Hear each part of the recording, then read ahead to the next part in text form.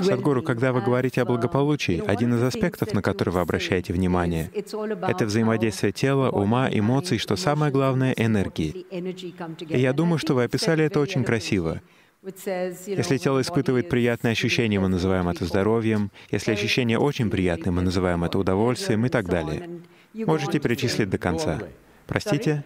Можете перечислить весь список до конца. Итак, если ум находится в приятном состоянии, мы называем это радостью. Когда его состояние становится очень приятным, мы называем это умиротворенностью. Когда нам хорошо на уровне эмоций, мы называем это любовью. Когда очень хорошо, это сострадание. Когда ощущения становятся приятными на уровне энергии, то мы называем это блаженством. И когда они становятся очень приятными, мы называем это экстазом. Вы очень хороший ученик. Итак, мой вопрос. Можете ли вы пояснить, что именно вы имели в виду? В чем разница между блаженством и экстазом? Для людей, которые не являются мистиками, на что это похоже? Вы обвинили меня в том, что я мистик. Я бы хотел прояснить это.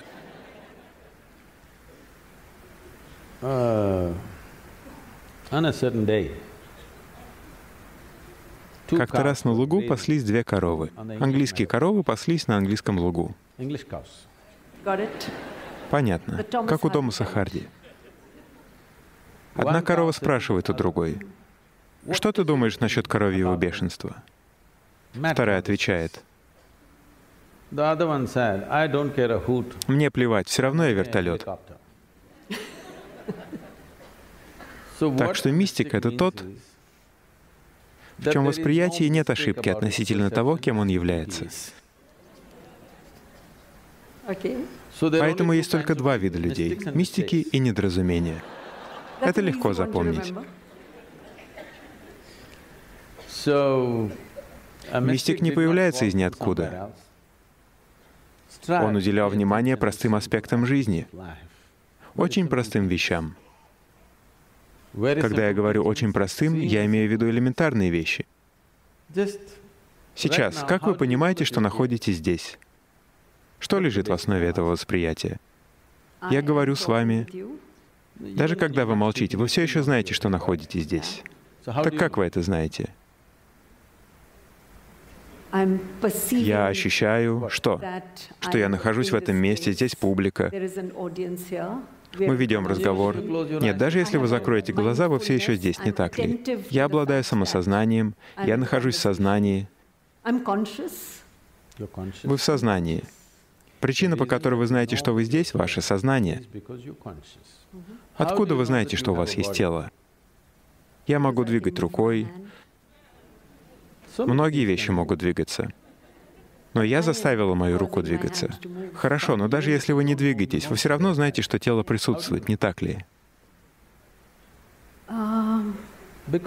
Потому что есть ощущения, не так ли?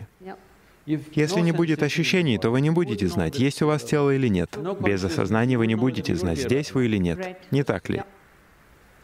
Эти вещи мы воспринимаем как должное. Если вы уделите им немного внимания, вы увидите, что это целый мир. Это целое мироздание. Если вы уделите достаточно внимания вашим ощущениям, вы познаете природу своего физического существования. Если вы уделите внимание тому, что вы называете сознанием, то вы познаете природу своего существования. Вы сможете как следует использовать это устройство только когда вы познаете природу своего существования. Я называю это устройством, потому что человеческий механизм является самым сложным механизмом на планете. Мы не просто так возглавляем эволюционную цепочку. На то, чтобы создать вас, ушли миллионы лет. Это непростой процесс. Был проведен невероятный процесс, чтобы привести вас к нынешнему уровню неврологической чувствительности, ощущений, осознанности, всего. Это ключи к пониманию вашего существования. Но люди читают книги или смотрят на мироздание через свой iPhone. Никто не обращает внимания на это. Это является основой вашего существования. Только если вы знаете это, вы можете использовать это на полную мощность.